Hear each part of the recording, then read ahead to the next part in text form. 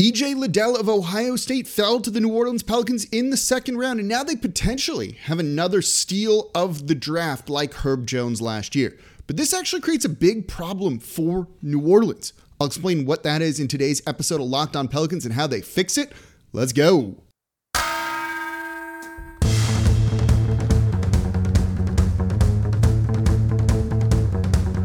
You are Locked On Pelicans, your daily New Orleans Pelicans podcast, part of the Locked On Podcast Network, your team every day.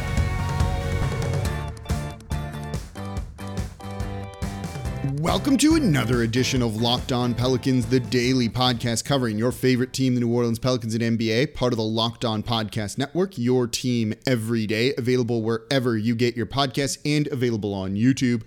I'm your host, Pelicans Insider, credential member of the media, Jake Madison, at NOLA Jake on Twitter. Here with y'all on this Monday.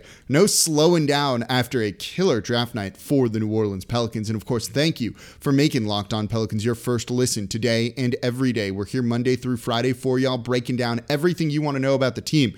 And clearly, you're all excited about this team right now. We had over 15,000 views and listens immediately in those 24 hours after the draft that New Orleans killed, partially because they drafted EJ Liddell in the second round. And so we're going to look at, while this is unexpected and a great thing for New Orleans because I'm very, very high on Liddell, he creates now a problem of roster spots for New Orleans. They don't have a place for him, technically, right now. So we're going to look at the roster and who's taking up spots right now, and then how do they fix this? How do they get a contract for EJ Liddell to keep him on this team? And this is, of course, because EJ Liddell is such a good player that we're only having this discussion. And of course, today's episode of Locked On Pelicans brought to you by BetOnline. BetOnline.net has you covered this season with more props, odds, and lines than ever before. BetOnline, where the game starts. All right, so it was definitely unexpected that EJ Liddell fell to New Orleans in the second round. This was a guy that on my big board, and we talked about this on Wednesday, right? I had him at 19. I had him as a top 20 guy. Most people, I feel, had a first round grade on him. So for him to fall that far is just genuinely shocking to me. When all of a sudden the Pelicans were up at 41, it seemed like a no-brainer that they should take him to make what was already off to a good start for the Pelicans, drafting Dyson Daniels, even better. And with the success they had in the past, Jose Alvarado being undrafted last year, Herb Jones, 35, 34 in the second round, being able to hit on those guys is so important as a small market team. And EJ Liddell is good. He's really good. I'm still a little bit shocked that he slid.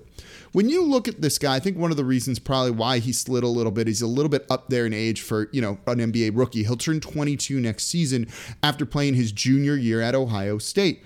But he was great last year. 19.4 points per game, shot 37.5% from three, 8 rebounds, and then 2.7 blocks. He's 6'7" with about a 7-foot wingspan, allowing him, even though he's kind of undersized in terms of height, to guard up positions, bigger power forwards, even centers. In his sophomore year, he played the majority of kind of small ball five, played center for Ohio State, and he tested the NBA draft waters back then, with a lot of people saying he should go pro, right? Once you hit that 22 mark, late 21, early 22, teams are going to look at you a little bit different and be like, he's old, even though it's not actually old. That's just kind of how it works in the NBA draft. And he said, no, I'm not going to go into the draft. I'm going to come back for another year and really work on everything. And what's great is it was the right decision for him because he really improved. But you also saw the Ohio State coaches really put him in kind of positions to thrive, in positions that he would play, in situations that he would play at the NBA level. They really had his best interests at heart and kind of getting him to be a first round draft pick, even though that didn't end up happening for, frankly, whatever reasons. Instead of playing him as a small ball five, I'm playing him at center. I guess it's not small ball in college. And I don't see him being a small ball five really for significant minutes in the NBA. He's definitely more of a four to me that can guard out on the perimeter. They let him play the four. They let him play the style of basketball that he would play in the NBA level to really get him better suited to that. And when you look at him with that good size, he can play interior and exterior too. He can defend out there on the perimeter. He's 240 pounds. So he, again, can guard bigger, bruisier power forwards. He can potentially, as I said, play a small ball 5, but he certainly just handles the interior, right? And again, 2.6 blocks. He has a good feel for the game. He has kind of that anticipation of when to time your jumps to block shots. He has all of that down. And he does a lot of it just through like pure hustle. Like, this is one of those guys with a high motor that's just never going to give up as he's out there playing. And then he showed last season, his junior year at Ohio State, that he can guard out there on the perimeter. He can even, you can run him in a switch heavy scheme very easily. You don't want him guarding point guards and quicker 2 guards all the time, but if you get him in a pinch on that, you're not going to feel horrible about it. So he gives you that defensive versatility. And if you looked at him earlier on in the year, he shut down Paolo Banchero, the number 1 overall pick. Shut him down, held him to one of his worst games. He's going to be a plus defender at the NBA level. And then offensively, kind of does a little bit of everything. What you really like is the perimeter shooting. 37.5% from 3 his junior year, taking more attempts than he'd ever had before, 3.6, 3.8. And he's improved his 3 years as a shooter out there. That's what you want to see. Steady improvement, right? We tend to look at guys who are 22 and feel like they don't have much room to grow or they've hit their ceiling. That's kind of like the lazy trope of the NBA draft. Oh, he's a senior, he's a junior. He'll contribute right away, but he doesn't have much room to grow. Guys can do both, and I strongly believe that Liddell is one of those guys. I don't think he's hit everything, right, that he could be doing. His three-point shot definitely needs to be consistent. He's going to need to launch attempts very quickly at the NBA level. It's a little bit slow to me, and I don't see the same kind of form consistency every single time. But that can get worked on, particularly with, a great shooting coach in New Orleans. So he's a good spot-up shooter, and then he's a very good kind of face-up mid-range guy. He can take guys off the dribble and get to the rim. He has that mid-range jumper, and frankly, he was one of the more efficient scoring players in the NBA or in college last year. It's really that simple. Like the main knock on him that I see from him is he needs to tighten his handle up a little bit, and he lacks insane athleticism, right? He doesn't have the amazing lateral movement. I wonder if he'll be able to really get his own shot off consistently early on in his career, and he probably doesn't. But at the same point, he had the highest standing jump at the NBA Combine. And when you look at him play, he's got shades of Paul Millsap in him, kind of a do-it-all wing, power forward kind of guy for you. EJ Liddell can do it. There's shades of, if you really want to go the small ball 5 route, right, of Larry Nance Jr. too. So this was just an unbelievable get for New Orleans. That was unexpected and creates a problem. Good problem, I guess, in a sense, but a problem nonetheless. How does he fit on the roster? Do they even have a roster spot for him? Let's talk about that coming up, and then how to fix that problem coming up in the third segment of today's show. But before we get to that, today's episode of Locked On Pelicans is brought to you by BetOnline.net. BetOnline.net is your number one source for all your betting needs and any sports info you might want. So you can find all the latest sports developments, league reviews, and news, including this year's NHL, Stanley Cup Finals, and of course, Major League Baseball. I'm a big racing fan. You can get Formula One on there as well. So BetOnline is your continued source for all your sports wagering information, including live betting, esports, and any sorts of scores that you might need. And BetOnline.net remains the best spot for podcasts and news this season. So BetOnline.net is the fastest and easiest way to check in on all of your favorite sports and events, including MMA, boxing, and golf. Head to the website today or use your mobile device to learn more about the trends and the action over at BetOnline.net. BetOnline, where the game starts. And thank you for making Locked On Pelicans your first listen today and every day. We're here Monday through Friday for you all, breaking things down like no one else is doing. We're going to dive into free agency later in the week. It's going to be a little bit maybe sparser given the roster spot situation for New Orleans. We're also going to touch on the TV deal in tomorrow's show. I spoke to a lot of people within the Pelicans on the business side of things over the past couple of days to give you kind of the real scoop on that and if it's good or bad. And we'll talk about that in tomorrow's show. But today we are talking about second round steal, EJ Liddell out of Ohio State. This was so unexpected, because we kind of figured the Pelicans weren't going to use both second-round picks. It sounds like for Matkovich, the guy they took at 52, they had a plan in place and a promise to him that they were going to draft him and he's going to play overseas for at least one season, probably more than that. And it somewhat felt like they would probably sell one of the picks, being this one at 41.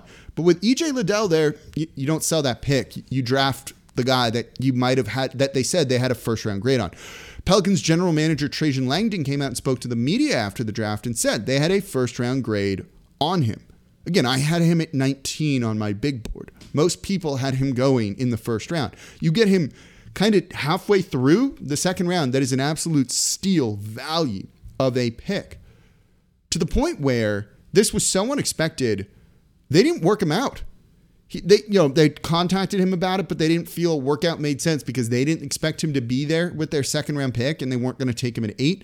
And his people didn't expect him to be there in the second round. They didn't want to waste everyone's time. But when he was there, it seems like the plans changed, and they drafted him, as they should have, right? That was clearly the right move. But this presents a problem because the Pelicans, with the addition of Dyson Daniels at 8 overall, are already at 15 roster spots. You can carry 15 guys on your roster during the regular season, along with 2 two-way players. They signed one of those. We'll get into those later. So they don't have a spot for EJ Liddell. They have guaranteed contracts out there already. So, it'd be one thing if you had a second-round pick that you wouldn't expect to play that probably wasn't going to be good, and you just drafted a guy because you needed to draft a guy and you couldn't sell it, you couldn't make a trade that got rid of it or anything like that. Well, this changes things because I do believe, even though I don't know if he'll get a ton of minutes early on in his career here, especially his rookie season, that you need to give him a guaranteed contract to keep him on your team. He is a good enough player that I doubt he signs a two-way. He's certainly not going to sign an Exhibit 10 where he would only be on the G League team, and other teams could potentially poach him then too. You've basically got to give him some sort of Herb Jones guaranteed deal for the first season, maybe with 2 non-guaranteed years after that. But, well, they don't have a roster spot for that, right? Herb Jones on the roster, Devontae Graham, Valanciunas, Jackson Hayes, Trey Murphy, Garrett Temple, remember that name, Brandon Ingram, Najee Marshall, Jose Alvarado, Billy Hernan Gomez, we're 10 right now, CJ McCollum, Kyra Lewis Jr., Larry Nance Jr., Zion Williamson, and Dyson Daniels. That is 15 guys. There's no room for EJ Liddell. So they are going to need to do something about this because Liddell is a good enough player that you absolutely need to give him a contract and try and find some minutes. Where you get those minutes from, I'm not sure where you'll find those to start the year. He's more of a 4 than a 5. He's going to have a tough time finding minutes behind Zion Williamson, and Jackson Hayes right now, as the roster is constructed, is probably ahead of him too at that, having moved Jackson to that spot last season. But he's going to be good enough to get some minutes. And if an injury happens, you love to have him available and be ready for your team. And this is what they're going to end up doing in some capacity. Plus, you have some money you want to maybe spend in free agency. That's now 17 guys, right? 15 under contract next year with Dyson Daniels, EJ Liddell, and then someone with a mid-level exception. And by the way, we'll talk about that sort of stuff coming up later in the week, along with some trades that they're going to need to make. Well, let's get into that part then. How do you fix this? Like, what do you do here, right? What can you do? What's realistic? More importantly, what's unrealistic? If you follow me on Twitter, you probably know what I mean by that, but we'll talk about it anyway. That's coming up here next in today's episode of Locked On Pelicans. Before we do that, though, today's episode of Locked On Pelicans brought to you by RockAuto.com, my favorite sponsor. RockAuto.com, the cheapest and easiest way to get your auto parts needs. I work on all of my cars. I got the 1976 Corvette that I just slapped a new steering wheel on, got it off of rockauto.com. I put in a new radiator a couple of weeks ago, drove it around the city, took it for a cruise in the French Quarter this weekend. It's hot, running cool because the parts were great from rockauto.com. So save time and money when using rockauto.com. Don't choose to spend 30, 50, even 100% more for the same parts from a chain store or a car dealership. RockAuto.com, it's a family business serving do-it-yourselfers online for over 20 years, and their prices are, and I mean this, reliably low for every single customer. And you can pick the price points you want. You want performance parts? That's great. Go and get them. You need something just to keep your car on the road because it gets you to and from work. It's kind of your lifeblood at times. You can buy that too. So they have parts available for every budget. Brake parts, tail lamps, motor oil, even new carpet. I'm about to really start the interior of the Corvette and start fixing that. I'm going to be ordering the parts from rockauto.com. So go explore their easy-to-use website today to find the solution for your auto parts needs, and it's really easy to use their website. So go to rockauto.com right now, see all the parts available for your car or truck, right locked on in there. How did you hear about us box so they know we sent you. Amazing selection, reliably low prices, all the parts your car will ever need. Visit rockauto.com. And thank you for making Locked On Pelicans your first listen today and every day. We're here Monday through Friday for y'all. No one else doing that. Giving you the content that you want, the insight you want, and breaking down everything exciting with this team that's important and the topics kind of the day. So subscribe wherever you get your podcasts and on YouTube. Tell a friend about the show. And of course, leave a 5-star review with a comment. You can now do that on Spotify. And leave a comment down below on YouTube. And here's the question of the day if you want to respond on YouTube. What do the Pelicans do to open this spot? What is your preferred solution for them? Basically, what this means is, who do you want them to ship out? Because they need to send players away in trades. Basically, what they're going to need to do to try and fix this is a 2-for-1 trade. Send out 2 players, bring 1 back. Maybe 3-for-1 would even be better. 4-for-1 wouldn't be the worst thing for New Orleans if that were the case. There's not a ton of options for them to probably be able to do that are realistic, but more or less they need to create some sort of lopsided trade where they send out more players than they're getting back. Poof, that opens up a roster spot. If you remember one of the first podcasts we did, and go and listen to this if you haven't, but when the offseason started, was talking kind of about the Pelicans salary cap situation. They're close to the luxury tax. That can be a problem. So it's not as simple as just waive a player, right? You're all thinking of who and I know the comments are going to be down below on YouTube, right? It's going to be Garrett Temple. You want him shipped out. He doesn't play. He was bad when he did play for the team last year, and he's making about $5.15 million next season with a non-guaranteed year after that.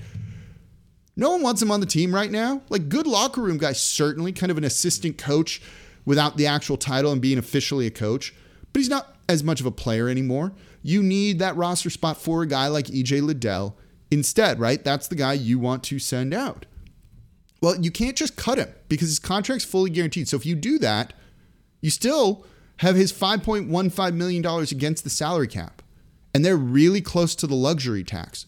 So you might, if you're going to pay a guy and you're going to go into the tax for it, you would hope that you have that guy available to play for you in case of emergencies, right? Human victory cigar, maybe, in a sense.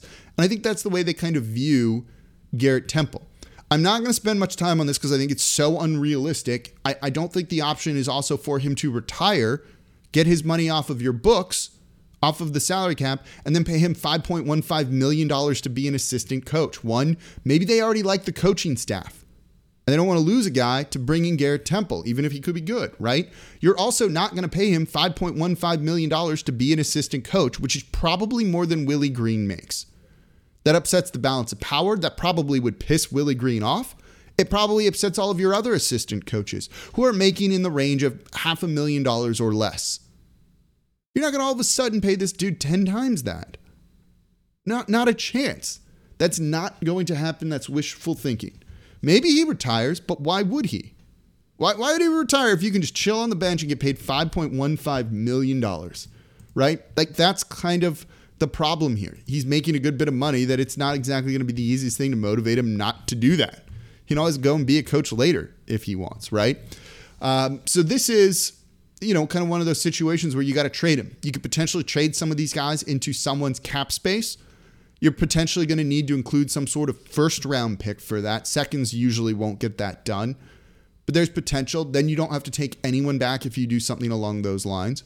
So there's options for New Orleans to do it. And then there's also big name trades out there. Could Dejounte Murray be an option for New Orleans? And we'll do a show on that coming soon of, okay, you send out a bunch of guys, bring him in. And all of a sudden now you have room for EJ Liddell. But those are going to kind of really be the main options. There is the option to potentially stretch Garrett Temple's contract. The way you do that, and I got to check on how it works with the non-guaranteed years. So if someone actually knows this, please let me know in the comments down below on YouTube.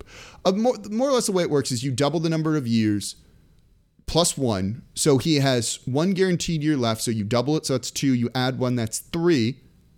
If it were a 2-year contract, it's 5 years, then double plus 1. So 3 years. And then you kind of take the remaining salary, which is $5.155 million, and you put it over 3 years, and that's the cap hit. So it's a little over $1 million per year then. And that creates a roster space, saves you a little bit of money against the cap too, but then you're paying them longer than their contract goes on for.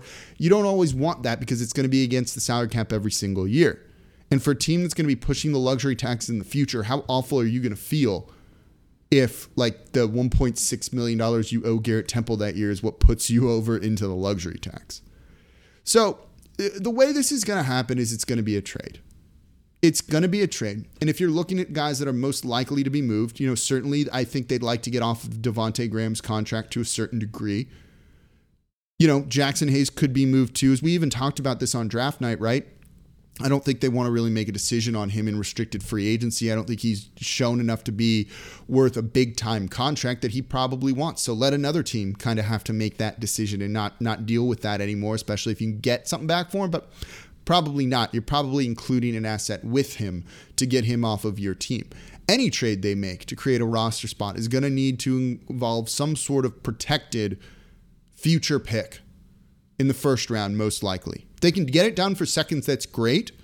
But I do also think it's probably worth spending a future first round pick, and you have ones from the Bucks that aren't going to be that great, potentially, to bring EJ Liddell on the team. Even though you used a second round draft pick on him and now you're using a first round pick to create a spot for him, it's not ideal. That kind of increases like the spot he was drafted in a sense, but I also think he's good enough to do that. And I think the versatility he could bring to the team, the 3-point shooting that he could bring to the team as a big, I think he's going to make a nice mark here in New Orleans, and I think he's very motivated. You could see it after the draft night that he was kind of disappointed to go in the second round. Probably going to use that as fuel for motivation. I love those guys who are driven. He already plays with a high motor. He's going to play even more so with one. It's worth it. They'll figure it out. They need to do something now, but it's certainly a problem that they weren't expecting to have on draft night. It's not a bad problem to have necessarily, but you got to do something about it. So EJ Liddell unexpectedly falling to New Orleans at 41, making the front office do some work. So who do you want to see shipped out? Is there a trade you have in mind that's realistic that you think could work? Let me know in the comments down below on YouTube, and I'll comment and reply to as many of them as I can over the next day or so. So that's going to do it for this episode of Locked On Pelicans. Tomorrow, let's talk about the TV contract. Let's talk about DeJounte Murray this week too. Other trades they could make to clear up some space that are big ones that aren't just like dumping guys. And of course, what are they going to do in free agency? Because that starts on Friday. So it's going to be a busy week here. Make sure you subscribe wherever you get your podcast and on YouTube. As always, I'm your host, Jake Madison, at NOLA Jake on Twitter. And I'll be back with you all tomorrow.